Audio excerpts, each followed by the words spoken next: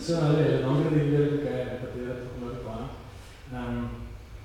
Ek wil met julle deel wat ek met my lewe aanvang deesdae en goed waar ek passievol is. En ek wil net 'n disclosure, ek het nie papier wat julle moet teken nie, maar ek wil net 'n full disclosure sê dat al die goed wat ek deel van ons is net my opinies en my ervarings. Dit is nie woord of wet nie, dit is nie hoe dit moet wees. Dis maar net, so ek voel en so ek praat met my hart en my ervaring, so as daar iets wat resonate en jy like, nee, something is great, as jy verskoor vir my, is it awesome.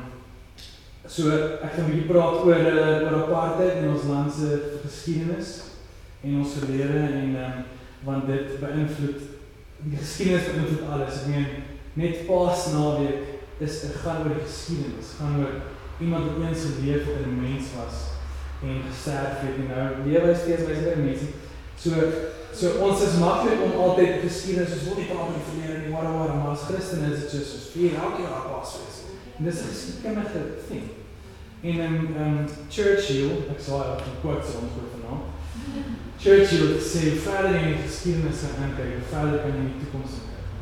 En ek het nou in my kort tydjie wat ek besig is met gesprek en hierdie goed, hou ons, as ek sê ons Afrikaners, hou nie van om oor die geskiedenis te praat nie, omdat dit 'n complicated ding is. En dit is complicated vir almal, maar complicated goed word minder complicated hoe meer jy oor dit praat. Dis 'n basic verhoudingskonsep ook. As jy en jou boyfriend beklei, wat ook al, as jy nie praat nie, bly dit awkward en complicated. En hoe meer jy praat, hoe unravel die goed is. En 'n issue in ons land vir my is, ons praat te veel van mekaar en te min met mekaar. En dit is so 'n stupid klein dingetjie, maar ons sal, dis like die basic ding word, hulle as ons braai, kyk nie hulle nou weer gedoen, hulle dat.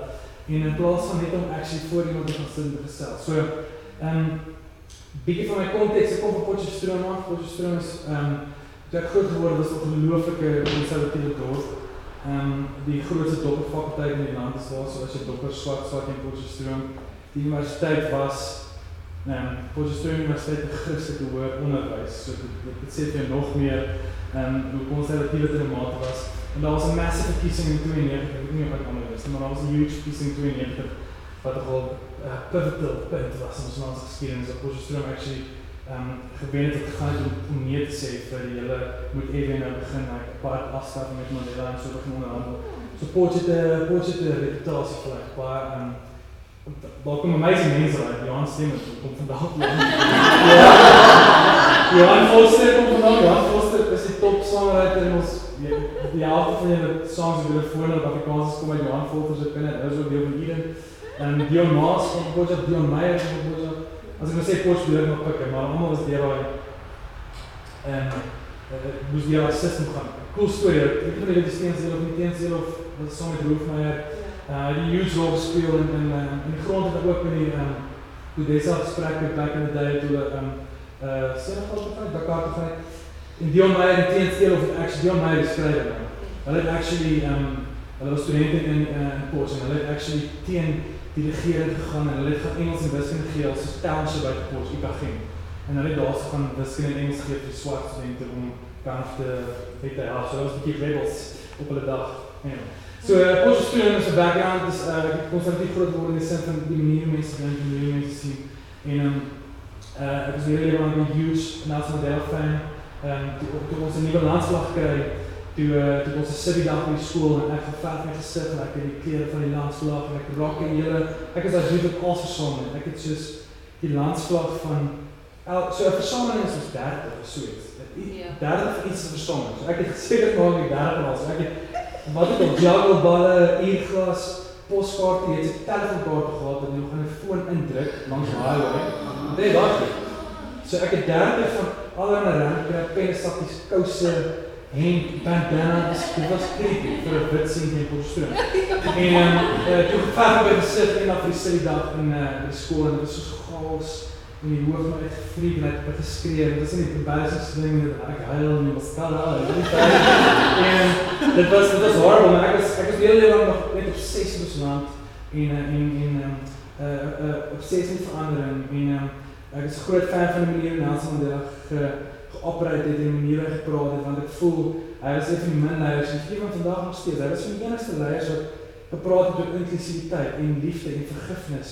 En nie een van die leiers, nie een van die wit leiers het baie te betaal gepraat het. As ek praat van die myn en die guys, daar stomp anders van Selfslawe, daai dudes, Beyers en Deels, ander ou. So daar was klomp ouens beside Johan Heinz, die bekende dominees, die sy storie ken, die bekende enige dominee, hoog op in die enige kerk. Hy was gesnipe in sy eie sitkamer op Guy Fawkes dag, al die vuurwerk en goed.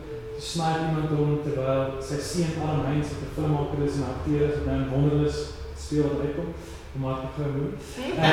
Maar sy seun het soms oupa gespeel en hy snipe iemand omdat hy teen apartheid was en super progressive guy. So dit was 'n gevaarlike tyd vir ons wat kan teen die stelsel was. Maar so ek was op hele op net obsessie met en toe ek het stralige kinders, toe die bandstraligheid begin het ek tot baie songs geskryf wat gaan oor die een se naam is Blanke Skaamte, dit is maar terug in die bietjie naam is van dit sê al die Jesus wat skaam is wat dit is, maar dit is glad nie dit nie. Maar die content gaan oor hoe beteken net, hoe ek voel net hoe ek voel net ons as wit mense kan nie, het nie empathie, ons kan nie self in ander mense skoene plaas om te verstaan, die geskiedenis verstaan die seer wat mense het rondom dit nie. En ek het saam met Nelson Mandela geskryf. So my hele lewe lang is ek al besig met hierdie goed en ek het nou eers die laaste jaar en 'n half voel aan dit meer head-on gedoen in terme van gesprekke, net oor ek gevoel het, soos ek nou gesê het, ons praat veel van mekaar en veel intimate met mekaar. 'n Great voorbeeld, jy kan iemand soos Affie Fourie met die EFF, so hulle is die grootste geraasmakers in die konteks van ons land. En hulle hoor mekaar net glad nie uit. Dit is 'n geskreeu links en regs. En jy gaan nooit mekaar leer ken en mekaar kan verstaan as jy net stil sit en oor mekaar sit en mekaar 'n kans gee om te praat en mekaar se stories te hoor, ervaring te hoor. En daar is nie, dis nie normaal, ons het nie dit in ons land, waar is nie seker aanslag om 'n beter land te kry nie, rondom gesprek met so en so dis een van my, ek het die jaar terug 2 video's op YouTube gedoen, wat ek gesprek gehad met mense oor apartheid, waar ek gepraat oor apartheid en ek het jammer gesê vir die systeem wat het gedoen het, en ek het gepraat oor die kerk se rol in apartheid ook, en obviously, soos wat het begin met die goeders kry met baie vlek, want Afrikaanse mense, die helfte stem nie saam nie, soos hulle voel steeds apartheid moet terugkom, en die ander helfte is net soos, jy kan nie jammer sê vir iets wat jy nie gedoen het nie. Maar as ek soos eerlikheid, as ons nou regtig tegnies raak, dan het Jesus actually jammer gesê, vir goed wat hy nie gedoen het nie, want eers toe hy gekruisig is en gesterf, het hy jammer gesê vir al ons vriek en sondes, en hy het nie gepleeg. So ons kan lekker nitpiek en dit 3 keer raak, maar iemand tegnies, so kan nie jammer sê, en was ek soos, jy sê op my ons is die ou wat sy Facebook foto, like 'n Bybelvers, so wat ek wil. So, dis die goed is complicated, en dis wat ek sê, meer as daar praat, meer kan is like unpacking en antwoorde na te kry, maar ons wil nie oor praat. So, bietjie oor die geskiedenis, en hier is belangrik te verstaan, en die rede hoe ek die gesprekke aan die gang het en doen is, dit gaan oor trauma. So hier sal ek net al sê, ek is nie so kundig nie, ek het nie navorsing gedoen op mense nie, dis 'n klomp boeke wat ek gelees het, interessante boek hier naam Apartheid, Britain's Bastard Child, Flippie boek wat sielkundig geskryf het oor die Boereoorlog en hoekom alles kan daar begin het. Dit gaan oor, ek weet nie of jy weet, maar die Boereoorlog was like in 1899 tot 1903 daarom, en daar was omtrent 50,000 Afrikaners, maar daar was ek dink 30,000 like swart mense doodgaan aan tyd en 50,000 Afrikaners. So en die meerderheid is kinders. So dit is soos ek dink dit is soos 28,000 is kinders en dit is die tweede meeste is vroue en dan die res is mans. So dit is massive baie. So ek dink is dit verkeerd. Nee. Dit is meer van die feit, was meer mense dood in die Boereoorlog as met die Boereoorlog. Oh, wow. Dis so daar was hier 'n hektiese traumatiese event in die Afrikaanse geskiedenis. Met ander woorde, duisende kinders en vroue en mans is vermoor. Nou, hoe dit werk as jy dink in jou familie, ek weet nie of een van jou ooit 'n ma of pa verloor het nie. Dit is 'n moeëse traumatiese ervaring en of egskeiding of as jy gemolesteer was of verkragt was, wat ook al enige traumatiese ding. As jy nie daai pyn deel nie. So in Engels sê hulle, pain that is not transformed is transmitted. So, massive baie moorde, obviously is hartseer, die trauma van die boere in daai tyd, ons immigrants. Hulle sê met al die trauma, want is kinders wat se maas vermoor is, dis maas wat se kinders vermoor is, dis maas vroue wat se mans vermoor is, dis die dood, dis traumaties. En die sielkind en daai begin nie bestaan destyds. So dis traumatiese ding van destyds dat kom het nooit meer gedeel is. So wat die vrou in die boek vertel, is sy sê, in plaas van dat ons met ons seer, ons pyn gedeel het, dus het getransmit op ander mense. En toe die apartheid-systeem kan geskep het, want in plaas van ons seer te konfronteer en uit te figure, wat ek al hoe gezond te word, haal jy eerder uit iemand anders. En ek krijg voorbeeld is soos wanneer een paar agressieprobleem het, en hy is violent en wat ook al. Dan slaan die kind, die kans dat hy kind ook daai maniere patronig aan is massive, want hy kom uit 'n huis uit wat daai goeders happen is, en dit geld vir al die goeders. So, en in ons land sit ons met massive baie getraumatiseerde mense. En dit is wit en swart mense, maar die meerderheid is swart mense, want die systeem was gereed in ons rigting. Almal verstaan nou apartheid gewerk, dit was full on, dit was, die hele ding was geset up, sodat dit net jou bevoordeel.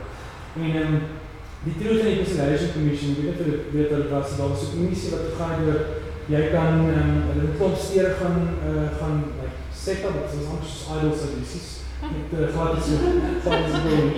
En jy kon daarvan praat, en jy kon vra, jy kon sê, ek soek antwoorde, my kind is vermoor, of jy is die ou wat dit gedoen het en gaan hy, ek is Eugene Cook, en ek het hierdie bom geplan, en ek vra vir amnestie, want ek kom er hele waarde voor. So daar was die amazing tyd van die Truth and Reconciliation, wat 2 jaar aan die gang was, wat amazing was, maar wat die Truth and Reconciliation gedoen het, is, dit het gedeel met meetbaar is. So, dis mense wat iemand verloor het, of iets gedoen het. So, dit is 'n ma wat praat oor 'n kind, of haar familielid, of haar man wat verloor. So, jy het fisies iemand verloor, en die ou het gaan het iets geplan word. Maar die meerderheid van Suid-Afrikaners ons land, die swart mense, is, sit by die onmeetbare seer, om geshamed te word, omdat jou vel nie wit is nie, kan jy nie al 5 sonder 'n pasboek op die straat wees nie. Daar was 'n journalist nou van 24 wat 'n storie skryf, en sy jonger was, kon sy nie 'n breinneurol is. Kon sy nie as haar trouwrok aanpas nie, want sy was brein. So sy moes voor die venster staan, en kyk na die ding, en hoop en bid dit pas, en het so gekoop het. Die skoolsysteem was net so gereed. Ek kan nou nie die presiese bedrag was iets soos, ek dink dit is R22 per wit kind, en iets soos, iets soos R10 of iets per swart kind. So, die hele systeem was maar net gebied. So daai shame en daai humiliation wat swart mense moes beleef, net as gevolg van hulle veldheer, niks anders nie. Pretty much iets wat nie in jou beheer is, en ek kan nie kies of wit te wees, nie van ons sympathie is. Maar nou is jy swart gebore. So nou word die humiliate vir so lang, en die Truth and Reconciliation het nie gedeel met daai mense, maar dit is te veel. En dit is embarrassing om embarrassing goed te gesels. Dit is moeilik om oor shame te gesels, want jy kan dit sien. Jy kan nie nou wys, my arm is gebreek, fix het gou dokter. Dit is soos ietsie binne, dit is nie reg nie, dit is shame vir hele iemand.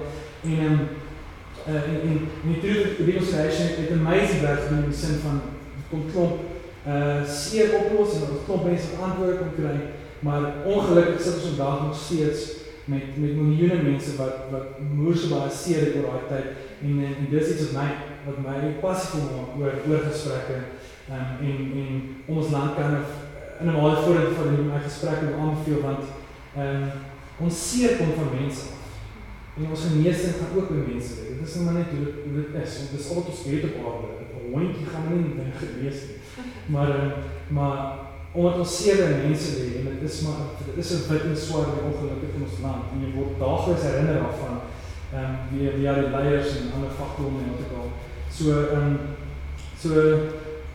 So die feit dat ons nie systeem in plek in ons land om hier goed aan te spreek nie, is problematies, en het is amper is amper as ons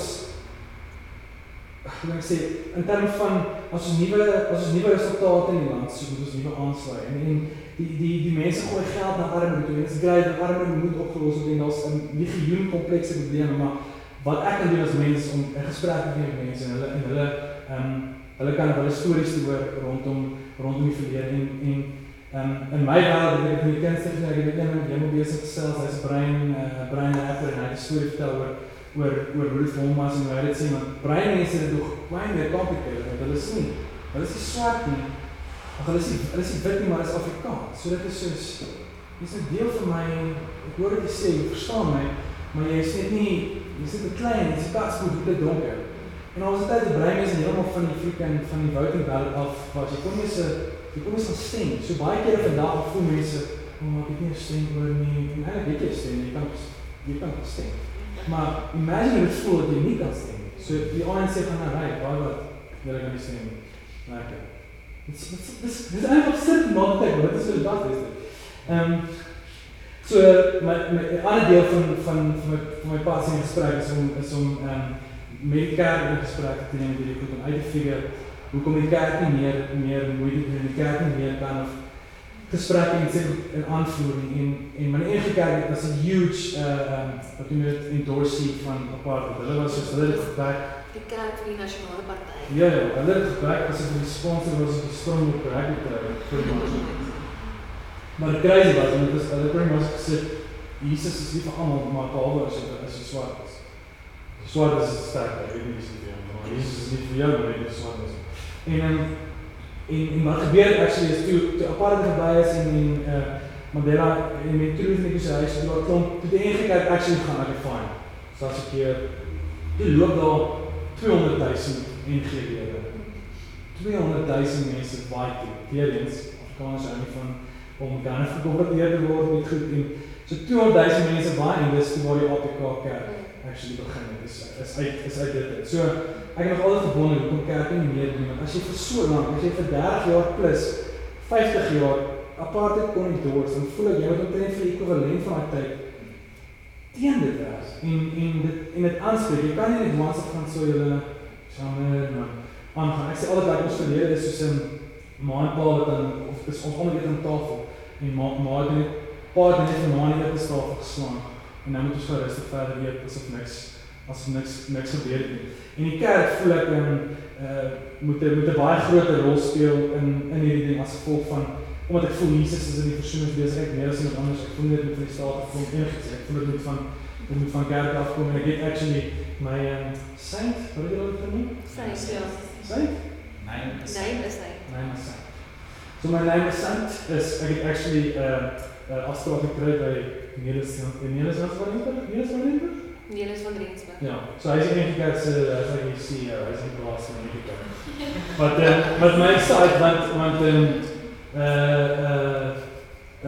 net vir die feit om met die vulkaan van die slang se kop uitkom en hoor wat die Ja, ek het net gesê sterkte. Ek werk in die NG Kerk.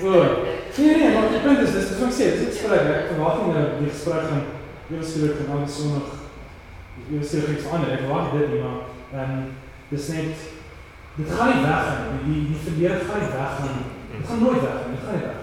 Maar ons kan nie aan ignoreer, want hoe langer jy ignoreer, hoe langer gaan we bly, en het raak op sweer, het raak op wond wat sweer, en dan raak goeders freaking lenig. En jy sê dit werkelijk, dinge is nie noodwendig Hanky-dory in ons land, en allemaal kan het herken. En ons het steeds een rol te speel, voel ek, en dit is wat ek voel, kind of my rol is like wit Afrikaans om net kind of gesprekke te voer. Dis wat ek sê, ek het nie al die antwoord nie, ek het nie een 5-stap plan oor om die wêreld te red nie. My passie is stikkende gebroke mense in ons landse konteks. Het wit mense, swart mense seer gemaak, en ek kan nie nou wegstap en net gaan, sorry, jammer julle, dat was nie ek nie, dit is die vorige generasie, terwyl ek al die strukture geërf het, al die great goed van apartheid, sit ons steeds meer, alles is steeds in ons guns, en dit gaan nie nou, als weggeen en op straat gaan lewe, dit gaan nie oor dit nie, dit gaan nie oor, om kan het net een mens te wees, maar het voel van jou dat ons wacht heel veel regerende plan te maak, maar dit is my uiteindelijk, like Jesus stem, as ek so kan sê. Ek gaan weer wat check, so die enige vraag, hier oor die kerk ding, sorry. So die rede om die kerk te doen, ek het so rukkie terug as ek gemoen, as 'n flipping cool in Linden waar Rampela, Dr. Rampela het saam met sy oom George Lindy is in ons. Hy het lang vir Avery Clark gewerk en hy het my actually gekontak. So omdat die wêreld het vir my die meeste uitmail in die doodsdreigement gestuur na daai video's vir my. En dus daar die random oom 75 jaar om my e-mail te verkry, nie waar nie, maar hy kontak my toe en hy sê, kan ek sê, jy weet is nie jou werk om te sê nie, dit is ons werk, ons was die architecte. En toe gaan kyk met die oom en hy het toe lang vir die kerk gewerk. Hy het actually, het is altijd af verteenwoordig om Washington te gaan, om vir die Amerikaners te sê, nee, alles gaan great, en so, die werk, die systeem werk, allemaal is happy, daar is issues nie te werk, niks verkeerd oorlog. Maar hy het amazing story, die oom, hy sê vir my, hy kom Washington aan en hy gaan hy en sy collega die aand uit en so pap toe. En hier so is Miriam Makeba, want baie van die kunstenaars daar het kon ek self gaan, ek converseer van die musiek van swart en kunstenaars. En hy is toen die padium, want hier is die vrou wat sê, en sy vooral die enige Suid-Afrikaners in die huis, en hulle is obviously van die hand, hulle is wit, en sy sê toe die klik song, wat een baie fijne song is, en toe na die tijd te gaan praat in die dus hy is en dan het my gesê, ek kom ons aan af, en sy is heavy excited, want hy sê, hey, nog gelukkig, en dus hy sê, maar ek weet nie, kom ons hier so is, ons is hier om actually te regverdig, dat apartheid nog betekent. So hierdie met die amazing pad staan, en hy en Rappel, ek het gegaan met die naam We Imagine South Africa, wat amazing is, hulle begin by, ek dink sy mee, die skoon Pretoria, hulle doen gesprek met kinders, en hulle die wit en swart kinders oor in mekaar sit, en dan is al 'n paar vrae wat hulle deurwerk. En dit het so massive impact gehad op die leerling raad, dat die kinders gevra het of hulle dit met die ouers kan doen, of hulle ouers kan doen. En dit is insane. Ek werk in skool. Waar? Dit is nie in skool. Ja. Dit is die amazingste, ek wil nie sê oplossing nie, maar dit is die goedkoopste manier om 'n massive probleem op te los, deur die jeug van vandag oor mekaar te sien. Ons was geleer, die swart dudes is evil, en hulle is boewe, of wat ek al jy wil noem. So jy moet afleer, dit is om die leer is van leer om daai blueprint af te leer. So as jy nou kinders kan kry, so oor mekaar te sit en die vrae te vra, imagine gou in 'n laerskool moet, die wit en die swart sien, die sit oor mekaar, of jy kan verskillende skole vra. En die eerste vraag is, vertel my hoe jou toilet lyk. Dan gaan die wit ook vra, nee, my toilet is in my kamer, of langs my kamer, en dis nie so links om my flatscreen, pretty much. Ja, zwart. En dan van die swart by die gaan, okay, my toilet is actually 50 meter buiten die huis, en as er een is het shaky, en as gevaarlik. So net is super ding soos dit. Gaan my slaan nie klein meer op empathie en sympathie met wat aangaan in die land, en ons kan net nader aan mekaar kom, omdat ons geforseer was om apart te wees, voel ek die antwoord, so selfs wat, dis voel ek die antwoord gaan wees, om geforseer te word, om mekaar in die oor te kyk, en moeilike vrae te vra, en curriculum, dis my excited, as ek vat het hulle by skole begin, want dis, as jy vir kinders kan leer, dat het nie so moet wees, dan gaan jy groot voor rest van die leven, en jy gaan anders na die wêreld kyk. So hulle doen amazing werk, wat hulle gaan skool begin, en toe gaan ek by die Linden evente, waar Rappel praat die dag, en ek sê eerst dat ek die kerk vir die dood, en dit stond domies soos mooi, en een van my palle na my toe. En ek vraag toe net, ek staan toe, ek vraag toe net, hoekom is die kerk nie betrokken met gesprekke rondom apart in die verlede? En toe sê een ou baie eerlik, toe sê my, dit het ongelooflike ekonomiese implikaties, want mense baie, dit is nie populair nie, maar dit is moeilike goeders, want het is ook, ek weet nie wat dit was deeltime, mense wil nie veel skuldig het nie, maar dit het financiële implikaties, en jy kan het so sien op die dagste, en die goed wat toen die Morani gesê het, en maar die beste shame, wat net gegaan het, hey hulle, luister maar net vir, hy het nie kant gekies nie, en hy sy management wil opdraak, sy kom shows is cancel, die een van die sponsor het advertenties omtrek, so, jy betrokke daar by die goed, het financiële implikaties en al. Steve Wolfgang is great voorbeeld ook. Ek denk, aan sy kant tel het weer in sy guns, want ek spot ook wat, ek hou van nie van sy queens, maar hy is een great sanger. Maar dit werk weer aan die ander kant, great van, want dit is die angst, en hy sê die stem na elke freaking show, en dit is weer dringend terug, so daar is financiële nagevolge en pros en cons van dit, so dit is om die kerk nie kan betrokken raak met. En aan die andere kant wil ek ook wys dat ek bash nie in die kerk nie, want ek weet ek wil ook die elke sondag in die kerk instap, en nou hoor my weer oor apartheid of Maar nog ander kwessies in die wêreld ook wat kan belangrik is, maar vir my is dit soos, ons sit nie in 'n land waar die gay issue ons divide. Ons sit in 'n land waar die wit en swart issue en die ongelykheid ons divide as mense, en as kinders van die Here. Nie die gay debat of nog 'n band speel nie. En dit voel van die kerk, ek sê maar die kerk, maar ek wil nie generalize, maar dit voel op die main topics soos die gay debat, mag die vroue praat, en dan sê ek soos, is julle betrokke, is julle wakker? Ek is soos die stelle wêreld op die onder.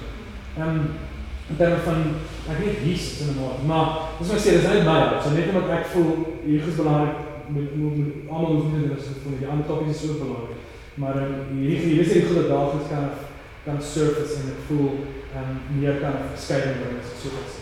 En die ander ding is ook, dit is my altyd so interessant, die ons lewe vir Jesus, ons hele freaking existence gaan oor hoe Jesus gelewe het, ons is hier vanaand oor die dude wat gelewe het 2000 jaar terug. Ons is nie hier vanaand omdat Michael Jackson gekoeld die hy is dood. Ons is nie hier oor hom vanaand, ons is hier oor Jesus en ons iets in ons hart voel. Ons wil so ons oor hom praat, maar ons wil nie oor soos hy lewe nie, as ek ander kan sê.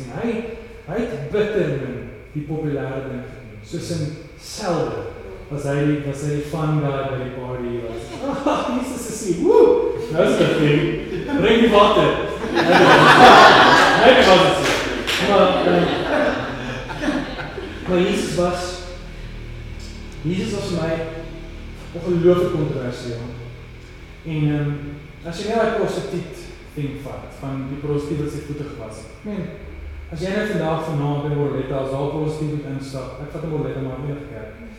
As daar prostituut instap met daar werksklere aan, en sy kan sit deel voor en wat ook al, dit gaan breed wees, en dit gaan, maar so jy raadsvergadering, ons die prostituut met die naam, en die wat ook al, en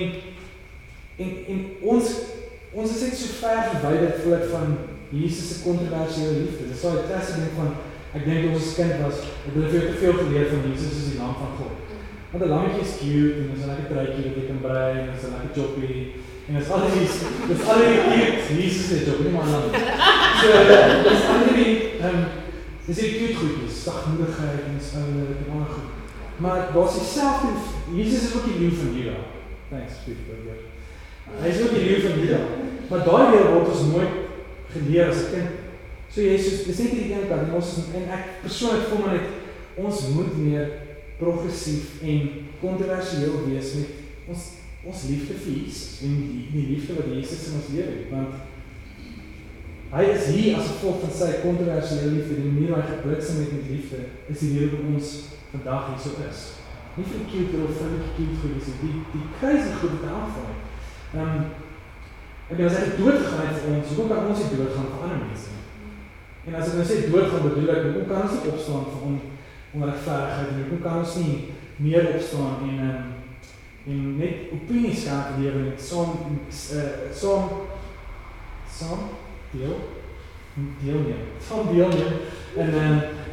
saam deelneem en gesprekke waar die land kan vorentoe vat en maak. So, ek het nie antwoorde. Ek het ook nie 'n challenge nie. Baie van die mense op Facebook vra my wat ek doen.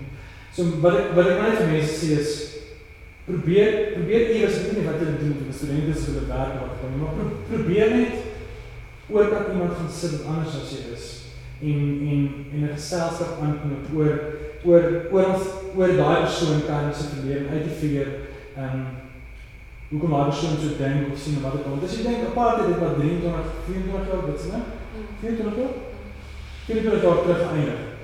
So dit beteken die ou wat 24 was daai tyd is nou 48. So hy het steeds 24 jaar van sy lewe met massive baie trauma gelewe. Die ou wat 50 was, die apartheid geëindig het, is nou 74. Hy het vir 50 jaar van sy lewe, was hy verneder, was hy onregverdig behandel, was hy geshamed met society, was hy net nie dieselfde hanteer soos wat mense wat swart was. So daai is 50 jaar van lewe, hy leef nog, hy is 70 jaar oud, van iemand wat 60 is, die jou bediende, die jou collega's hier, as jy by jou collega's wat 40 jaar oud is, beteken dit, hy het vir 20 jaar van sy lewe deur daai shitty system gegaan. Dit is flippend lang. En die mense sit met die seer goeders. En my pas is net 'n gesprek te mense se seer kant uit te hoor, want ons is nie sielkundiges nie. Ons gaan nie sielkundiges vat om die goed om die seer kant te op te los en so. En ons is emosionele beings, ons tree uit ons emosies op. Ek is nou in die huwelik en al die goed wat ek aanvang in die huwelik en besluit het, kom uit die emosionele plek. Dit kom uit my verwonding van my pa, en dit kom uit verwonding van my ex-meisie op skool, en haar goed kom van haar verwonding van haar. So ons is verwonde mense. En jy tree op nie uit 'n fisiese goed. Ek tree nie op uit 'n gebreekte beenplek nie. Ek tree op uit 'n stikkende plek van 'n kind as of wat ook al.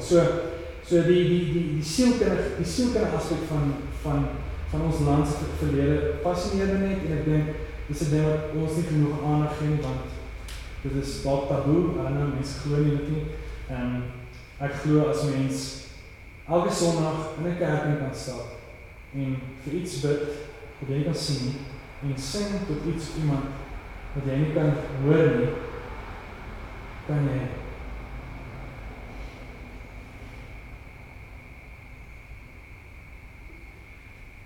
jy hoor dat iemand sit wat voor jou is, dat jy kan hoor en sien.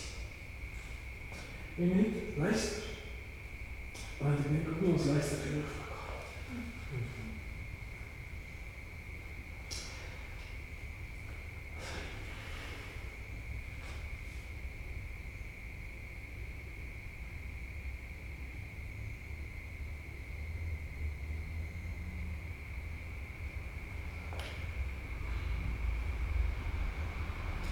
So dis al wat my gaan weet. So dis my dit. Ek is my pas voor dit en I don't know. Dis my dit. Jesus is in die versoening besig. Nee, dis iets anders. Iemand anders. Amen. Terug.